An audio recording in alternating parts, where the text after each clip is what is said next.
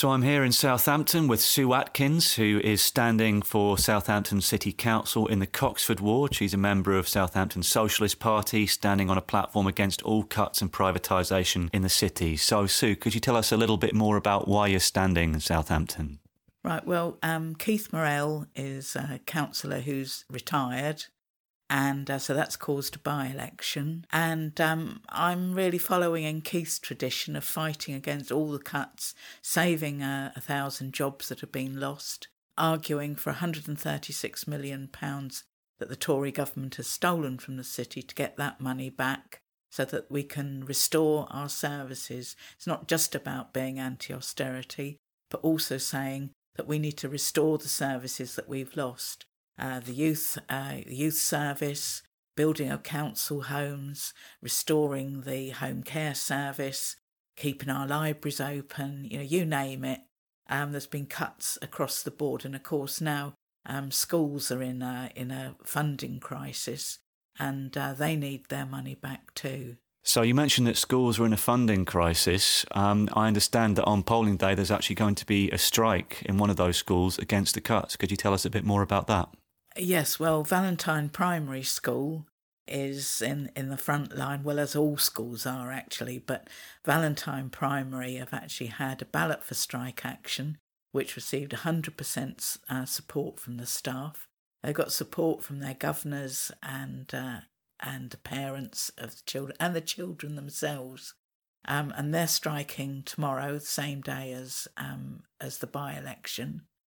And I clearly fully support them. I'll be on the picket line.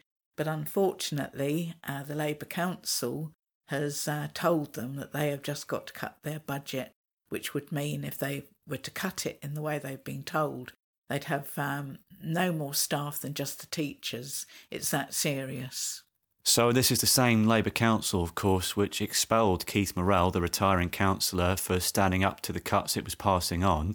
And the Labour Council is saying that these cuts are coming from the Tory government in Westminster and there's nothing they could do. So what does the Socialist Party have to say about that?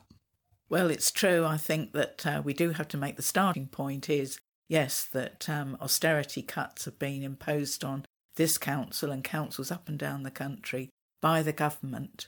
But then it's a question of what does the Labour Council do? And it's just not good enough to say that it's nothing that they can do. And in fact, the local electorate think that too, because over the previous years, Labour has been losing support each year because they've just handed on the Tory cuts. They've acted as the government's enforcer, and it's just not good enough. We cannot stand by and see our badly needed services being dismantled and destroyed when we're a wealthy nation, and also the council has got reserves, over £100 million in usable reserves.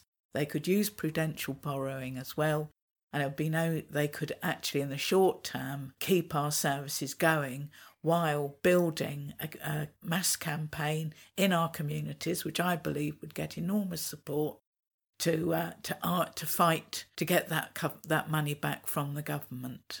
And that massive vote for strike action, and we hope a very well-attended picket line on Thursday, shows that if there is a lead given, trade unionists and communities and workers are willing to fight, I think. So that's a strategy which will resonate with many people. Could you tell us maybe a little bit more about the response that we've been getting on the doorsteps? Yes, well, it's been very favourable. When we started the by-election campaign, we didn't know quite how it was going to go. But we've been getting a lot of positive support because I think it shows that Keith and his fellow councillors, Don and Tammy Thomas, have built deep roots within the community. So whereas in lots of wards people can't even name their councillor, here in Coxford people do know who they are, and they know their record of fighting to keep the local pool open, to fight for libraries, the bus services, and for council housing, and supporting our schools in their funding crisis. So we've been getting a very favourable response, but we're taking nothing for granted, and we're fighting to get every vote that we can tomorrow. Thanks very much, Sue.